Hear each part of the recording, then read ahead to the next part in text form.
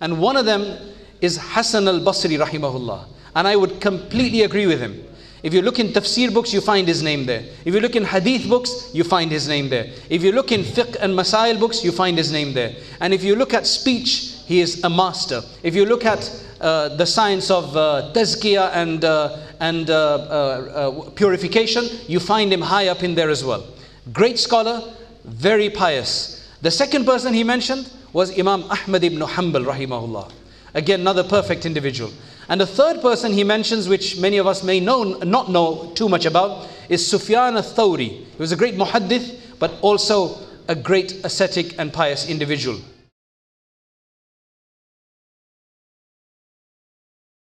Bismillahir Rahmanir Rahim. Alhamdulillahi Rabbil Alameen. Wassalatu wassalamu ala Sayyidil Mursaleen. وعلى آله وصحبه وبارك وسلم تسليما كثيرا إلى يوم الدين أما بعد قال الله تبارك وتعالى في القرآن المجيد والفرقان الحميد وأنتم الأعلون إن كنتم مؤمنين. My dear respected brothers and sisters, our dear friends, Assalamu alaikum wa rahmatullahi wa barakatuh. The theme for today's conference, mashallah, is a very appropriate one. Alhamdulillah, all of our brothers and sisters have been, before me, have been speaking to you about relevant aspects of this topic. This particular topic, the particular topic that we have today, there was a book that I worked on, and it took us about 10 years to work on this book. It was a book by a very famous scholar, thinker, and polymath of the Indian subcontinent, whose name was Shaykh al-Hasan Ali al-Nadwi, rahimahullah. Very interestingly, he died on the 31st of December, 1999, the last day of the millennium. He wrote a book called Tarikh-i Nadwat al Ulama, which was originally written in Urdu. It's a very analytical book. It was translated and published in Arabic, and then in English it was published as the Saviours of Islamic Spirit. The first volume of this book is what we worked on. And the reason is that when I read this book, at the age of approximately 18 or 20 or so, I wish I had read it before that. And the reason I wish I had read it before this is because, you know, we are living in this time in which it seems to be one of the lows of this ummah. Throughout our history, since the time of Rasulullah sallallahu alaihi wasallam, we have experienced the lows and then the highs, the pitfalls, the challenges. Then we've had the successes and the victories. So there's been a constant up and down, which is the nature of this world. Right now, unfortunately, with the Muslim world, there's no Arab Spring out there, by the way, just to let you know, in case you haven't worked it out already. It's an Arab storm. It's a hurricane. It's really bad, unfortunately. May Allah subhanahu wa ta'ala bring some relief to our brothers and sisters in Syria and in all of the other countries in that region. It's a sad case. We are currently in a low. We're currently being challenged. The Muslim Ummah, the monolithic Muslim Ummah of the world. Anybody who lives today and looks back just 20 years or 30 years, it's quite depressing for a lot of people. They think, why should I be a Muslim? What is there in being a Muslim? If you look back beyond that time though, and you look in our history to the great people that have been the saviors of the Islamic spirit, the revivers of this ummah, then you will notice that this is just a cycle. Allah subhanahu wa ta'ala, Wallahu mutimmu nurih, Wallahu yutimmu nurahu. Allah will complete His light. Regardless of whether we're on the train or not, but Allah's train, Allah's nur, Allah's light will continue. When I read this book, it inspired me immensely. It filled me with optimism. It provided a much better perspective of world events. It wasn't a depressing outlook. It showed how Allah subhanahu wa ta'ala will bring about people, choose people, select people, guide people, and divinely enable people to do certain things. It gave me a sense of understanding. I felt that if I had read this book when I was younger, it would have substantially increased and enhanced my awareness of my faith, its history, and above all, the incredible people who have kept our deen aloft and high. It gave me an understanding of the hard work that service for Allah will entail. A person who's endowed, I mean, there will be people sitting here who have been endowed with particular qualities like a sound mind, intelligence. We have many, many intelligent brothers and sisters in our community, both young and old. We've got very, very intelligent people in our communities. Healthy physique and wealth. If Allah has given these things to people, but they do not use it and put it into service of others, then they have not thanked Allah for the gifts that Allah subhanahu wa ta'ala has given them. Allah requires from each one of us to do our part. I also learned that the true success lies in high aspiration, exertion, but abundant prayers. You can't just be exerting all along and not asking Allah. You have to be connected to Allah. To do something productive, we need Allah's assistance. We have to constantly interrogate our intentions. Are we doing what we're doing for the right reason? If I'm helping out with something, providing a service for someone, assisting people, what's my intention for doing so? And then we must also trust in Allah's plan for this world. Above all, it gave me a desire that I also want to be accepted for His service, as the great saviors of the past had been. I'm going to quickly go through some of the main people who are covered in this first volume of this book. So the book is here, it's called Saviours of Islamic Spirit. And the first volume of this deals with the first 7 centuries of Islam, the ups and downs, how when we were at a very precarious situation, very challenging point, and Allah suddenly brings up someone to assist in this regard. This is what this book is all about. It will just fill us with enthusiasm. So the first person this book deals with is Hasan Basri. The second person it deals with is Umar ibn Abdul Aziz. It deals with Abu al-Hasan al-Ash'ari, Izzuddin ibn Abd al-Salam, Abdul Qadir al-Jilani, Abu al-Faraj ibn al-Jawzi, Abu Hamid al-Ghazali, Salahuddin al-Ayyubi, and Nuruddin Zangi, of course, and it deals with the Tartars. Just to give you a quick synopsis in the short time that we have, in the Khalif Umar ibn Abdul Aziz, I see an individual who remained unblemished from the corruption that power and wealth often bring. All the while he maintained the trust to preserve the entire Muslim nation. Do you know that his reign only lasted just over 2 years? And he became a Khalif by accident, not by design, he was not in the line of being the Khalif. His cousin Sulaiman ibn Abdul Malik, on his deathbed, his children were too young. Somebody whispered into his ears that, what about your cousin who's the governor of Medina Munawwara? He said, yes, of course, okay. Until then, Umar ibn Abdul Aziz was like a playboy.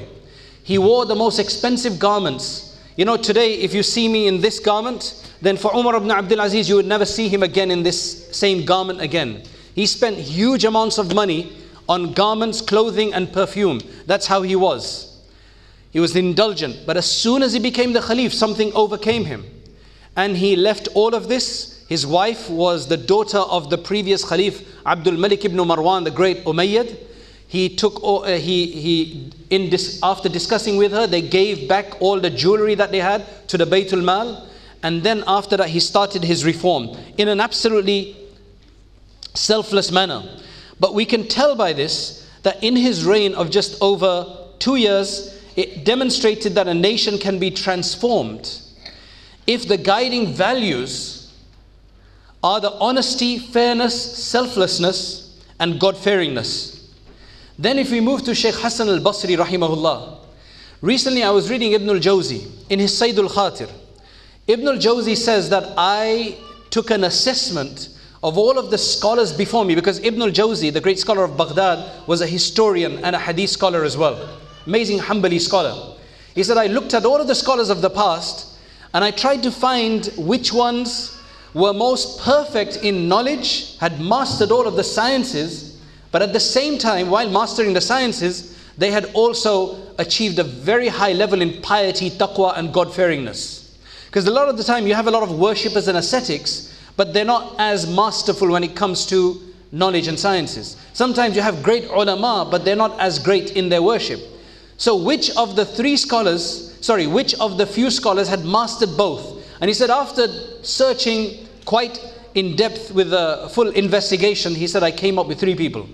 And one of them is Hasan al-Basri rahimahullah. And I would completely agree with him. If you look in tafsir books, you find his name there. If you look in hadith books, you find his name there. If you look in fiqh and masail books, you find his name there. And if you look at speech, he is a master. If you look at the science of tazkiyah and purification, you find him high up in there as well. Great scholar, very pious. The second person he mentioned was Imam Ahmad ibn Hanbal rahimahullah. Again, another perfect individual. And the third person he mentions, which many of us may not know too much about, is Sufyan al-Thawri. He was a great muhaddith, but also a great ascetic and pious individual. I personally would add a number of other people in there, like Abdullah ibn al-Mubarak, for example. But anyway, in the short time that we have to move on. So Hasan al-Basri rahimahullah, he shows that a heart that is connected to Allah subhanahu wa ta'ala, the benefit of being nurtured in a pious household, because his mother was a servant of one of the Ummahatul Mu'mineen, one of the wives of the Prophet sallallahu alaihi wasallam. And thus it created for him, with his firm grounding in knowledge, his eloquence and his confidence, it gave him undeniable power to rectify the people. At that time, people had become a bit obsessed with the dunya. However, Hasan al-Basri, with his exhortations, his lectures, his bayans, he managed to keep people stable. Then we move on to the next person that is discussed, is Imam Abu al-Hasan al-Ash'ari. Imam Abu al-Hasan al-Ash'ari rahimahullah, he starts off as a Mu'tazili. Without going into any kind of depth as to what a Mu'tazili is, a Mu'tazili was a rationalist of the time whose rationalism sometimes forced them to deny certain narrations. They had certain principles that they made up, they developed, and if certain hadiths went against that, then they would deny those. If certain Quranic verses went against it, they would reinterpret those. So it was a heresy, a sect. He was one of them. He was actually trained by one of its masters, one of its leading scholars. They thought he is going to be the next major leader and spokesperson. Allah gives him guidance. He suddenly comes out after 15 days. And he goes on to the big mosque of Basra and he says, just the way I'm taking this garment off, this shawl off, or whatever it was, he says, this is the same way I'm coming out of Mu'tazilism. And then he attacked them. And thus, through this, Allah tells us how Allah protects His faith by taking people from the very people that you would consider to be the enemies, and thus turning them against and making them work for the benefit. I remember a few years ago when I was in the plain of Uhud, when you go for Medina Munawwara, they take you to Uhud, where the battle took place. And subhanallah, one of the things that came to mind was that there were 3 people on the enemy side on that day. Famous individuals. One was none other than Khalid bin Walid. He was fighting against the Muslims on that day. Another person was Amr ibn al-As radiyallahu an. Again, not a Muslim at the time. And the third person was the son of Abu Jahl, Ikrimah ibn Abi Jahl. I don't know what dua the Prophet ﷺ made, but 3 of these people become Muslim afterwards. And then you know the story of Khalid bin Walid. You know the story of Amr ibn al-As, who conquers Egypt. And then there's Ikrimah ibn Abi Jahl. That is why we should make dua. Everybody's frightened of Trump, and maybe they've got a reason to be frightened. Make dua for him. Don't stop cursing people. Make dua for people. And you don't know the power of Allah and and our du'as to Allah subhanahu wa ta'ala, that Allah could suddenly turn people around and it'd be a whole different thing. And Uhud is a lesson like this. 3 of the biggest enemies a few years later come into Islam, subhanallah, and then they assist. Then we move on to the next individual, Imam Ahmad ibn Hanbal. His story is long. However, again, just a synopsis. A pioneering sage, suffering at the hands of these same Mu'tazilis. They had now effected Ma'mun al-Rashid, who was the Khalif of the time. He had Imam Ahmad whipped because he would not agree with one of their false ideas. I don't want to go into what the ideas were, but he refused. Many of the other scholars, they changed, they said outwardly what they didn't believe inwardly just to be safe. But Imam Ahmad, Ibn Hanbal rahimahullah, he stood firm. He was whipped, he was punished, but still it gave him a lot more respect, because eventually that whole Mu'tazilism collapsed after his time. We learn from him that when you have scholarship, it comes with great responsibility. The general masses' fervent reliance on the scholars is understood from, because the scholars, they were looking at Imam Ahmad. If he had fallen on that day, then many people would have become corrupt. That is why if scholars become corrupt, they will corrupt a lot of people. And may Allah protect us from that. However, we also understand that when you have a pious and sincere scholar, even the non-Muslims will pray for that person. And that is why on so many occasions with Imam Ahmad ibn Hanbal, he was told that we were in such and such a place, we met some Christians and they prayed for you. They said he's a man who brings about mercy and peace. And amazing how you have non-Muslims who are giving credence to what you do. However, probably one of the most inspiring for me accounts was no doubt that of Imam Abu Hamid al-Ghazali. He is the reviver, the mujaddid of the 5th century. He was born in 450 and he died in 505, only 55 when he died. What his story tells us is that he had abandoned one of the most prestigious posts of the entire Muslim lands, which was in the Nizamiya College. It's like somebody becomes the head of Oxford or Cambridge, Harvard or Yale, and then suddenly he leaves that purely to look for Allah, purely to connect to Allah subhanahu wa ta'ala. That's what he did. People thought he was crazy. He left for 11 years. He went to Makkah Mukarramah and Medina Munawwara. Then he went to Damascus and he stayed there in the Umayyad Mosque.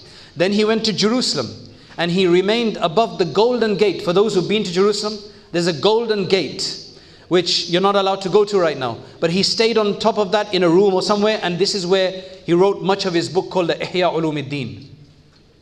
This tells us that this world is, if you understand that Allah subhanahu wa ta'ala is who you need to be connected to, then it tells you that losing any part of this world doesn't make too much of a difference anymore. His Ihya Ulumuddin addresses the different levels of society in a clear way to try to connect them with their creator. He addresses the scholars and he criticizes them. He addresses the leaders and he tells them what's wrong. He addresses the business people. He addresses just the worshippers. He addresses every single level of society, telling them what the problem is.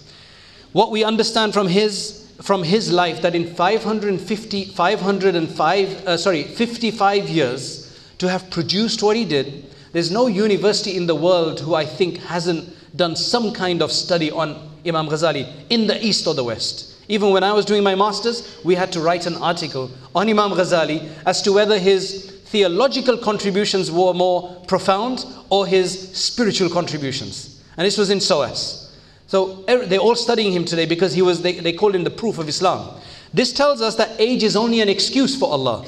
Divine enablement and tawfiq is everything. So it doesn't matter how old you are, Allah subhanahu wa ta'ala can accept you for his faith. Following him is the great Hanbali jurist, Shaykh Abdul Qadir al-Jilani. Again, he is one of the finest and most renowned mystics of all time. Ibn Taymiyyah, rahimahullah, used to praise him abundantly. He arrived in the metropolis of Baghdad after Ghazali's departure. And he took up the task of filling the hearts of thousands with the love of Allah subhanahu wa ta'ala. And that's why you had the rulers, the governors, all sitting in his gathering. You had people, hundreds of people, literally nearly every day doing tawbah at his hands, repenting on his hands, people coming into the faith. Subhanallah. Then, after his departure, Baghdad produces Abul Faraj, Abdul Rahman ibn al-Jawzi, who I alluded to earlier. Another person who I felt great affinity with, a scholar par excellence, for whom there was no limit. The sky is no limit. For him, he went beyond that, and I'll tell you why. And a model of high ambition. If you are feeling depressed, if you are feeling lazy, if you feel that you have no inspiration to do anything, then read the story of Ibn al-Jawzi. And he will inspire you. He will tell you what you should be doing. He will motivate you. he was a model of high ambition, time management, and effective execution of goals. He had an insatiable appetite for consuming a diverse range of sciences. He wanted to be a master of all and a jack of none. This is what he said: I want to be a master of all and a jack of none. In those days you could do that. Today it's impossible because sciences have really proliferated and become very specified. In those days, the main sciences of the world, you could master all of them. That's why you had polymaths in those days that were masters of all various sciences. And this is Ibn al-Jawzi. He says in his Sayd al-Khatir, which is called Captured Thoughts, the way I look at it, it's like a Facebook, an early Facebook, but with really profound posts that are really, really beneficial. Not just telling people that these shoes look really nice, right? Or this is what I had for breakfast, or whatever else you tell people. You know, subhanAllah, we got some people on Twitter who have about 50 followers, but they've got 50,000 posts. Allahu Akbar, where do they get the time to do this, right? And then the other thing is that, you know, if you want to know who a person is, read his Twitter profile, his or her Twitter profile, to see what really matters for them. Because in the limited amount of words that they have, they can only put so much. So see what they've chosen. That's what matters to people most. We should look at our own Twitter profiles to see what we are, how we define ourselves. On Facebook you could write thousands of words, but on Twitter you can't. So it reveals the challenges many scholars face, how one works through them, and above all, the necessary thought process essential for competency. That's what Ibn al-Jawzi dealt with. Then after that, just to move on very quickly, at a time of great political turmoil, amid the Crusader assaults in the Holy Lands, suddenly there appears Nuruddin Zangi and Salahuddin al-Ayyubi. Their story, very lengthy indeed, teaches us fortitude and resilience in our faith, the firmness of a warrior in the path of Allah, and the etiquette with one's enemies. These are some other lessons we can draw from them. Do you know that Richard the Lionheart, who was a foe or fighting against Salahuddin, Richard became sick. Salahuddin is fighting against him, but because he became sick, he sent him precious ice to his enemy. Subhanallah. This is in stark contrast to the current day propaganda we hear from the so-called terrorists, so-called jihadists, who take a small piece of land in Iraq or wherever, and then the first thing they want to do is cut people's hands off. The first thing. They don't want to educate, they don't want to do anything. The first thing they want to do is start whipping people. Come on, that's Sharia as well, but that's not the only Sharia there is there. And they give a bad name to Islam throughout the world immediately. Moving on from that to the final one is the Sultan of Scholars, Izzuddin ibn Abdus Salam. Just to sum him up, he is one of those scholars who was so bold and fearless. He would go and say whatever he wanted to the ruling, and the stories about him are amazing, absolutely amazing. But one thing about him, there were other scholars who had no fear, but one thing about Izzuddin ibn Abdus Salam is that he got away with it. He said what he did, and he managed to get away with it. Once he said something, and the king of Egypt, the ruler of Egypt, got a bit unhappy with him. The next day, somebody comes to the ruler of Egypt and he says, your main scholar Izzuddin is leaving Egypt and the people are following him out. Go, quickly bring him back. Can you imagine it? This is his power. Regardless of all of that, finally, we learn about the Tartars, who swept through the Muslim lands, literally laying waste to everything. Only, subhanallah, when you look at the story of the Tartars, even the great Muslim biographers like Ibn al-Athir and others, they say that our pens shake to write this history. These people, they went through the lands, leaving just a few people alive, if they were lucky, just erasing everything. However, just decades later, these same people who tore down Baghdad, killed about 1 million Muslims in Baghdad alone, the Muslim headquarters, and killed the Khalif, rolled him up in a rug and beat him to death. These same people later end up embracing the very same faith that they had set out to annihilate. This demonstrates the power of Islam to sweep even its archest enemies out of disbelief into faith and lead them eventually to add to Islam's divine splendor. So in closing, I will let you read the book, because this is the only time that I have to cover this. Just in closing, what do we do? One thing that is very important is that we need to ask Allah for tawfiq. Oh Allah, accept us for something. Junaid Jamshed, that Sheikh Yasir just mentioned, he was a singer. Allah gave him tawfiq to come out of it. One of the most celebrated singers and pop stars of Pakistan. Comes out of it, becomes religious. Dies on a religious journey. He's a shaheed because he dies in a plane crash. And he dies in the path of Allah. And one hadith that comes to mind is, somebody asked the Prophet ﷺ, Musnad Ahmad hadith, the Prophet ﷺ said, "Man yuridillahu bihi khayran ista'malahu." Whoever Allah intends good with, He will use him. The Sahaba, they asked, what do you mean by ista'mala? What do you mean by He will use him? And the Prophet ﷺ said, يُوَفِّقُهُ لِعَمَلٍ صَالِحٍ قَبْلَ مَوْتِهِ يَرْضَى عَنْهُ النَّاسِ. Allah will give him tawfiq to do something before his death, by which the people around him will be satisfied with him. He will please them, they will make dua for him. And this, I believe, were all of these saviors. And I believe every single one of us, the housewives included, the people who are driving taxis included, whatever you may be doing, whatever you may think about yourself, ask Allah, oh Allah, accept me for the service of my deen. Whether that be assisting somebody, helping humanity, or on an intellectual level, on some other level, doing something other, Allah knows.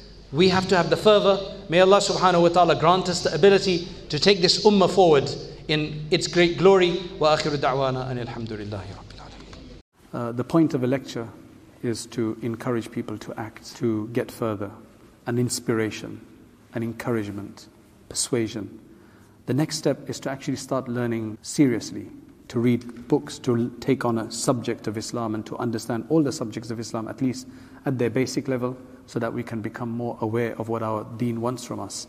And that's why we started Rayyan courses, so that you can actually take organized lectures on demand whenever you have free time, especially, for example, the Islamic Essentials course that we have on there, the Islamic Essentials Certificate, which you take 20 short modules, and at the end of that, inshallah, you will have gotten the basics of most of the most important topics in Islam, and you'll feel a lot more confident. You don't have to leave lectures behind. You can continue to leave, to listen to lectures, but you need to have this more sustained study as well. Jazakallah khairan. Assalamu alaikum wa rahmatullahi wa barakatuh.